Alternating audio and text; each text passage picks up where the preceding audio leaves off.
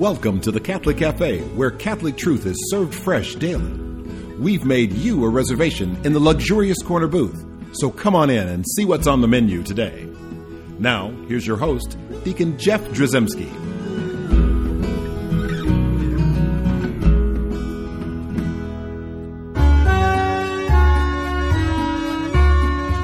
Greetings and welcome to the Catholic Cafe, the French Catholic Cafe. We're here in Lourdes, France on pilgrimage.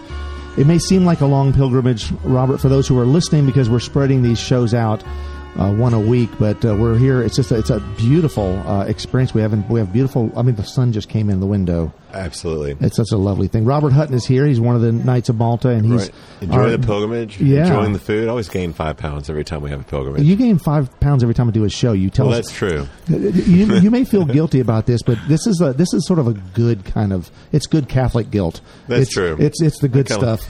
And it's what we love about our faith. You know, the Lord obviously liked food because every important thing happened around a meal, did it not? That's true. In the whole New Testament. That way you can justify it. Yeah, exactly right. So eat up. And so we meet so many interesting people we while do. we're on and we have a pilgrimage. very great preacher we're going to talk to No, today. well, you know, he just He's did shaking his hand like, yes, I've had two people I trust say he's actually, you got to hear this person preach. I said, well, we can't hear him preach, but we can talk to him about preaching. Well, and it just made me think that regardless of whether he thinks he's a good preacher or not, but he probably knows what good preaching is, and we can talk about that because don't you think a lot of us have? Well, before we even get into that, let's introduce Father Jim Greenfield. He is the Provincial of the Eastern Province of the Oblates of St. Francis de Sales.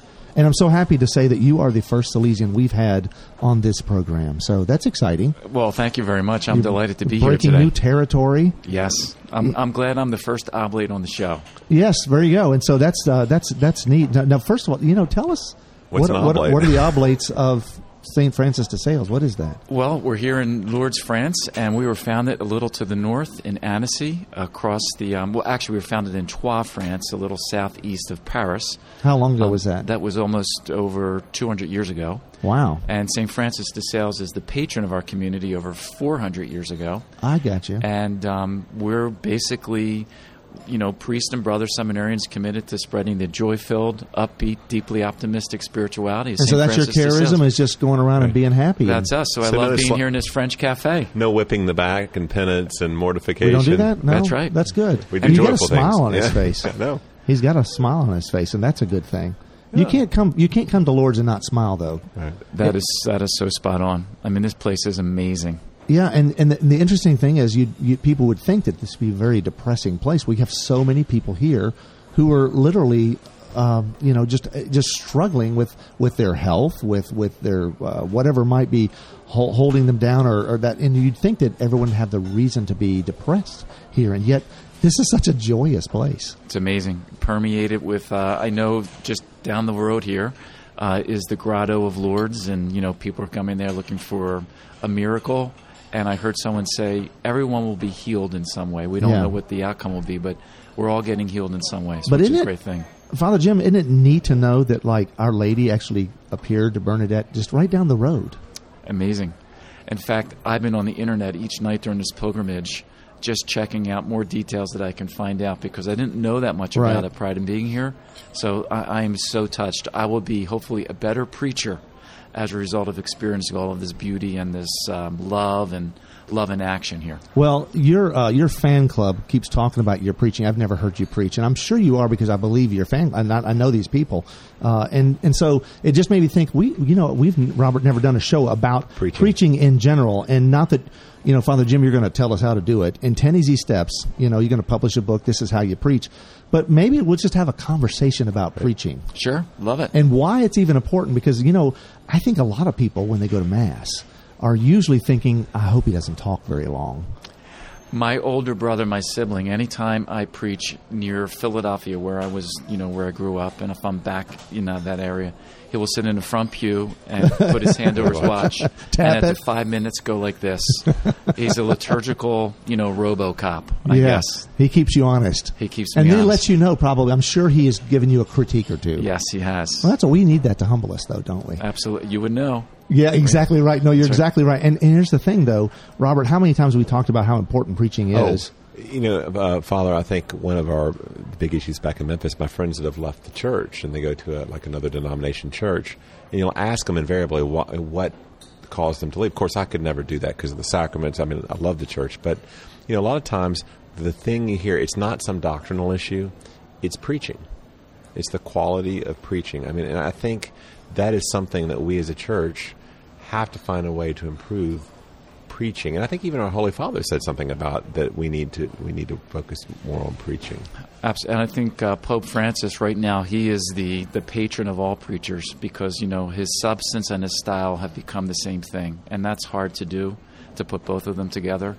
The fact we're here in France, one of the great theologians of our church, Yves Congar, he was one of the bright lights of Vatican Council II. This is not exactly how he said it because I'm pulling it up from memory. But he said, if you were in a country where you had Mass with no preaching for 6 months, and then in another country where you had Mass with preaching for 6 months, the people that had the Mass with preaching would be more Christian, because that's how essential it is to form the life of faith. I mean, essentially you're helping people to see the relevance of those of the Eucharist in your life specifically. Absolutely. Right, because it's always interesting, the Mass is broken up into the two big parts of liturgy of the Word and liturgy of the Eucharist, and that homily, that preaching is really that bridge that helps the revelation of God through the Word of God sort of reach the hearts of the people and lead them to God's Son, right, in the Eucharist. Absolutely. And I was thinking, just this morning here in Lourdes, Cardinal Dolan preached, I thought, a very powerful homily. We're at the grotto, and he used images. And I think that, preaching is really at its best when it's driven by images. And we're here in this grotto, he says, there's elements to all of human life that revolve around water, fire, and being in a cave. And I'm sure everyone who left that Mass remembered those 3 points. Right. That's good preaching. Yeah, because he just locked it in, didn't he? Yes, he did. It was amazing, but he didn't sound like he was preaching at us. No. And that's another key, I guess, in preaching is who is it that's speaking and what are you saying? And, is it about you? Is it about because I know some people have told me, I always start with a joke. And someone always knows there's Father so-and-so who's always starting with a joke, right? Or always starting with a story. Someone said, you got to tell a story. And then but I think some people aren't joke tellers and some people aren't storytellers. And so sometimes it starts to maybe destroy what God had created in us as unique preachers. Correct. Right? If we start trying to cater what we do to some other form or fashion that maybe is not comfortable to us. I take a adage from my spiritual patron, St. Francis de Sales. His whole spirituality could be summed up in a pithy phrase, be who you are and be that well. And I think as a preacher, you need to capitalize on your own gifts. Francis says that, heart speaks to heart, lips speak only to the ears. So if you're speaking heart to heart, you'll have if you want to use a joke or it just comes naturally, put it in there. But if you have I start with a joke, then I make 3 points and then I finish, people know that's canned. Yeah. Yeah. Well, how do you prepare to preach, Father? If you got a Sunday Mass, if you're going to have for a parish, what do you do? How do you go about preparing to preach? Everything that I do during the week, because my day job is on Provincial. It's very administrative. I try to be as pastoral as I can. So I'm not necessarily working in a parish, but everything I do is preparing for that Sunday homily, because 95% of the people come to that experience in a parish, and that's the only thing they do all week in a parish. So I think you need to be able to get it out there in the pulpit. So whether it's reading the New York Times or the Wall Street Journal, through the readings at office, through a joke that I heard maybe somewhere, or something that's happened on the news, that all of that stuff informs the scriptures and the readings of the day. And I think that you just have to start on Monday morning, preparing for the following Sunday, and let those scriptures read through you rather than you read through them. And then when you get that, it's almost like a hand-in-glove kind of fit. And when you get there in that pulpit on Sunday, you just hit it out of the park, like you said with Cardinal Dolan. I think people respond well when they hear something that doesn't sound like it came out of a book somewhere. Correct. Or off the internet. It came through life and your experience of life. Yeah, I think so. Bruce Springsteen said it well. Everyone has a hungry heart, and preachers preach to hungry hearts. And just as you all were saying at the beginning when you were introducing me that, Jesus liked to eat, That's the only miracle that appears in every gospel, the feeding of the multitude. And in 2 of them, it appears 2 times. So it's 6 times in all Scripture. So, we are, like Jesus, feeding people with our words, not necessarily with bread and fish. So it's something really to preach to the hungry heart. One thing you just said, Father, also is you start on Monday morning for Sunday. That shows preparation. I mean, I'm not a preacher, I'm a lawyer, but I do know that good trial work it's probably 10% inspiration and 90% perspiration. It takes work to do something. So do you think that that's a key? I mean, do you see, I'm not criticizing anybody, but do you think maybe people need to spend more time working on their homilies? Is that a way to improve preaching? I think so. Back in the day when I was a seminarian, Walter Burkhardt, a very famous Jesuit, he published maybe 7 or 8 books on preaching, and everyone was reading his books on how to do it. And he said one time, for every minute of his sermon, or his homily, because it was called a homily, for every minute he spent 4 hours of preparation. Wow. Now, I'm woefully negligent with that, but I always hear him telling us that, and I try to make the word fresh by putting time into it. And, without preparation, without prayer, I think it's impossible to preach to the hungers of the human heart if you're not doing that. And that's kind of neat. Now, of course, obviously in preaching, you would readily agree, I'm sure, that the Holy Spirit is involved in this process. Yes, and if the Holy Spirit isn't working through me, then there's desperatepreachers.com. Right. And, sometimes you just have to get out there and do everything you can. But I think by the time you actually preach the homily, the Holy Spirit has done what the Holy Spirit needs to do. No, that's awesome. That's awesome. And they are hungry people, so they want to eat. Yes, they do. Right, so they're waiting. And we need to serve it up well. Rich, full abbondanza. Yes, whatever that was, but that's... My Italian grandmother, that's the meal she put on our table. You couldn't get enough of it. Very good. And if you looked like you were slowing down, she'd put more on that plate, right? That's the Italian double bind. There you go. We're talking to Father Jim Greenfield. He is the Provincial of the Eastern Province of the Oblates of St. Francis de Sales. And we're going to talk more to Father Greenfield about all this wonderful preaching stuff in a second. We're going to take a break. I do want to remind folks at home that we have a great website, thecatholiccafe.com. Also, I'd love to hear from you. Tell me about your favorite preaching stories. Send me an email, deaconjeff@thecatholiccafe.com. And with that, we will be right back.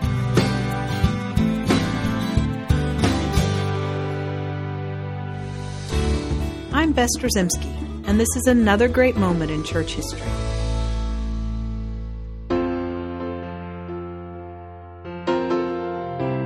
The heresy of iconoclasm came to the forefront in the early 8th century and lasted well into the 9th century. The iconoclast, whose name means image breakers, rejected the use of images of God or humans, but especially those of Christ, Mary, the saints, and holy events. These images had become commonplace in churches and homes throughout the universal church over the centuries, with paintings, drawings, sculptures, and other images dating to the earliest days of the Christian church.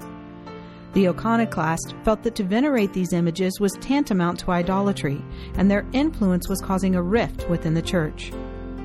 A council was called in the late 8th century, which addressed the issues of icons and sacred images in particular, but in a more general sense, the very nature of the worship of God. The Second Council of Nicaea in 787 AD was the 7th ecumenical council of the Church and spoke with the full weight of the magisterium, the teaching authority of the Roman Catholic Church. There was much discussion and prayer by the bishops attending the universal gathering.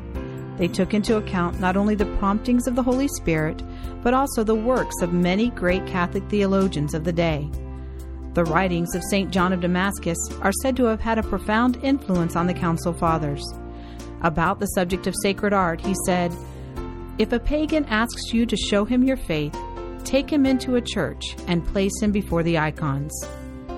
The Second Council of Nicaea dogmatically decreed that the Church's inspired tradition of the veneration of sacred images be upheld. The Council proclaimed, "We define that the holy icons, whether in color, mosaic, or some other material, should be exhibited in the holy churches of God, on the sacred vessels and liturgical vestments, on the walls, furnishings, and in the houses along the roads. namely the icons of our Lord God and Savior Jesus Christ, that of Our Lady Theotokos, those of the venerated angels, and those of all the saintly people. Whenever these representations are contemplated, they will cause those who look at them to commemorate and love their prototype. Still today, the Catholic Church continues the centuries-old tradition of the use and benefit of sacred images of all kinds. The dogmatic decrees of the Second Council of Nicaea and many subsequent ecumenical councils to follow on the proper veneration of these images served as a spiritual anchor of inspiration to sacred tradition and the divine revelation of God. I'm Bess Trzymski, and this is another great moment in church history.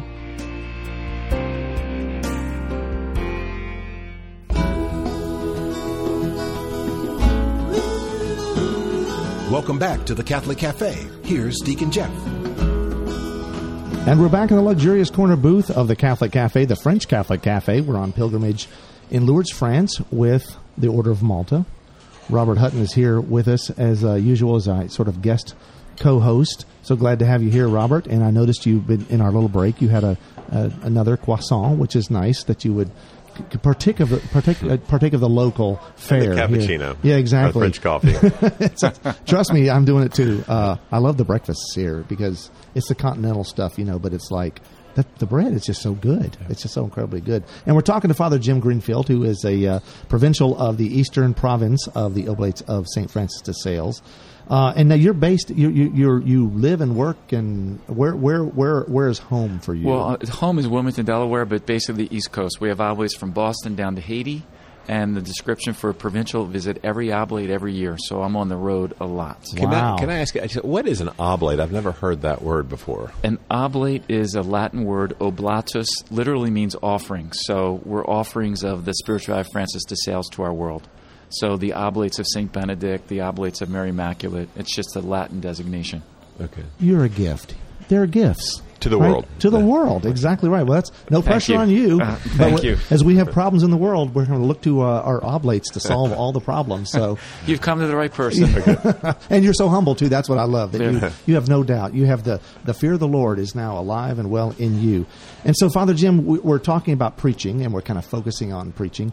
And there's an interesting concept. A lot of people think, well, first of all, people like to tap the watch as your brother does to you every once in a while. And we think of preaching in the context of the Mass, which is where most Catholics hear preaching. But do you think there's also a truth that, to some degree, that the preaching happens outside of Mass as well, and whether it's lectures or talks or how you live your life? Absolutely. Going outside my tradition into the Franciscan tradition, St. Francis of Assisi is reputed to have said something like this, that, he sent out his friars into the world to do works of service and good deeds, and he said, go out there and preach the gospel, and only if necessary use words. Right. So I think that's, that says it all. So we're out there, and we become, I think, the preached homily just by the way we live. We try to put who we are and what we do together. That's not always easy. But, keeping that in mind, what I share from my heart that comes through my lips, I try to also embody with my lifestyle. I love preaching at retreats right here on this Knights of Malta pilgrimage where we are in Lourdes, France. I had the opportunity to speak with the Malades. The sick people that come here, brought here by the Order of Malta to experience this beautiful place. Yes. So you were talking to these folks. I was talking to them, and basically I was asked to facilitate a conversation with them on what it was like to be here as people with, illnesses and diseases of various kinds. And that was a very touching moment for me because I was able to draw from some of the experiences that I was having in my own prayer, listening to other people preach homilies at Mass, and then open it up. And it just basically, use this idea that we're all pilgrims, even though we're on a pilgrimage, and there's no such thing as pilgrim time, that we should turn our clocks over and enter into the eternal now. And that became an image that caught on. So just, using that theme of, God does not have a calendar in heaven and doesn't live in May or March or June. It's just the eternal moment. So trying to unpack what it's like to live in the present moment. Sometimes that could be a powerful homily for people. Yeah, now I'll tell you what, though, I always get nervous when, if a priest takes his watch off and puts it in his pocket. Though that eternal moment can be like devastating too. Right? We don't want it to become an eternity. That eternal moment can be hell. Yeah, maybe just purgatory. We hope it's just purgatory, and then we are on to better, greener pastures, right? We are. And something to bishops, I used to be the campus minister at George Washington University in the district, and that was one of my favorite ministries. And I read something that they published called Sons and Daughters of the Light. They wanted to know why people weren't coming to Mass in droves, especially young people. So they found 3 things that young people are looking for. And the 3 things are this: singable music, hospitality, and good preaching. And, when you think about it, as a pastor or as a deacon, as a priest charged with the ministry of preaching, we need to deliver those 3 variables, those deliverables as they were. And because that's what people are looking for. So, think of, when you leave Mass, if you're leaving with a song that you liked or a good, experience of connecting with somebody, and you can remember in one sentence what the homily was, right? I think that's a good feast. Father, I'm an attorney, so I do a lot of talking to persuade as well. And I think one thing I've noticed about lawyers and also about good preachers is that you can have different styles that come from your personality. Like my mentor was a very good lawyer, but he had a wit about him. I don't have that same wit. If I try to tell a joke, it'll fall on deaf ears. But do you think that like I've seen even preachers, some will have a very soft-spoken style. Some will be very melodramatic, almost like a Baptist kind of sort of that image of preaching. Now, how much, I guess, does your style of preaching depend upon your personality and who you are? Do you think it changes in terms of how you deliver your preaching? I think if your preaching is different from your personality, you need to go back to seminary, and because you can't escape. You missed class. There was a class that you were supposed to go to that you missed that day. That's right. You can't help who you are. So, for me, my particular style is to be conversational in my preaching, and always to think again that I'm not speaking to people, I'm speaking with people. Right. And if you're yourself, then it's more authentic, so it's more believable. It's not like you're putting on a show, or it's coming from who you are, which makes it, I think, more persuasive. Absolutely. People say to me all the time that they like my homilies because they think they're simple. Now, sometimes I'm thinking, I thought that was a little more complex. Right. So if someone finds it simple, I think that's an awesome compliment. You've taken something that may be theologically profound and deep, and you've made it so that they could digest it. You've made it bite-sized, that it actually can be consumed by them. I think so. And we're not there just to regurgitate the catechism. Right. I think we're really there to move people to different levels of faith, so that when they leave there, they can take what you had to say in the context of the liturgical action there. So that's hearing God's word and sharing Eucharist, because that's what you have to attach the preaching to, so that people's lives are changed. Right, That's the goal. And it needs to be. It needs to be genuine, as Robert was talking about. It needs to come from you. They want to hear what Father Jim or his perspective, but really, it's obviously, like I said, the Holy Spirit kind of coming through Father Jim. But they want to hear that. I have recollection recently of hearing someone preach, and they were talking about. And he started it with saying, I was reading in my recent copy of Scientific American, and he went on, and it's like he'd lost me at that point, because Father, you don't read Scientific American. Right. Please, I don't know where you bought this homily, but I'm not buying it, right. So I think people who are listening, they pick up on this. Now, I have the benefit of having 9 children, where you probably don't have as many as 9. That's right. Well, I don't have any. Right. With the spiritual children, you have so many more than me, which is beautiful. But I know from my own experience that my kids can see right through me sometimes. If I say something, they'll do as I do, not as I say. Right. Yeah. And I think the same thing in the preaching. If it doesn't ring true, like I really do read Scientific American, or I really do watch this show, otherwise it's gonna come across as something that's not genuine, and they won't even invest any time in thinking of it. I agree, and I think people know when we're being canned, when we're being saccharine, when we're being overly pious. People get that. That again. I think that when you wrestle with the text of Scripture and connect that with your experience, and also connect it with the experience of everyone in the assembly, and ultimately try to lead that to the connection to God, to the supernatural, to the transcendent, people get that. Yeah. And if you don't wrestle with all of that, people will leave there wanting. Do you pray over your scriptures, Father? I mean, is prayer part of that preparation? How do you pray over the scriptures before you preach? I pray over them and pray with them, every day, just in terms of my whole life as a priest, as an oblate, as a religious. If I'm not praying, I'm committing malpractice, because then it's affecting every other area of my life. So without prayer, then I don't have what it takes. Is my prayer always on point? Is it always, Lord, tell me what to say. Exactly. It may not always be that. It may just be, because if you have, it seems like you have sort of a willing and vulnerable and open spirit, right? It sounds like you're always seeking input from God. And if you're in that frame of life, it seems like it'd be easier to start to realize that just to trust God, that message is going to come. Don't fret over the message. God will give you that. Just start taking in, and praying over, or praying as you normally do, living your life. I totally agree with that. And I think, when you said about being vulnerable, one thing we all have in common when we come together around the Eucharistic table is we're vulnerable and dependent. So using those two images of who we are as the body of Christ, it really helps the homily emerge as it develops during the week. And then I think you're able to just, as we said earlier, feed the people of God with what they need to live their week. That's beautiful. Thank you so much, Father Jim Greenfield, for spending some time with us talking about preaching, the all-important subject of preaching. People might not even thought it was important, but it is important. Thank you very much. It's great to be here, and look forward to coming back to this French cafe. Well, we're going to close as we do. We're here in Lourdes, and Our Lady is watching over us here as she is all over the world. Let's say a little prayer, and let's invoke her name and bring her into this nice little cafe with us. Amen. Hail Mary, full of grace, the Lord is with thee.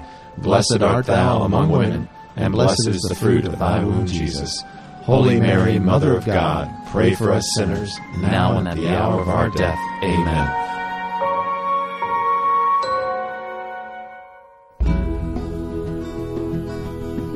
Thanks for listening to The Catholic Cafe. Visit us on the web at thecatholiccafe.com, where you can find out more information about The Catholic Cafe, listen online, download MP3s, or subscribe to our podcast. You can also find us on iTunes or follow us on Facebook and Twitter. If you'd like to contact Deacon Jeff, send him an email at deaconjeff@thecatholiccafe.com. The Catholic Cafe is brought to you by the Order of Malta, Federal Association, and is broadcast with ecclesial permission from the Most Reverend Martin D. Holly, Bishop of Memphis in Tennessee. Join us again at the Catholic Cafe, serving up salvation one cup of coffee at a time.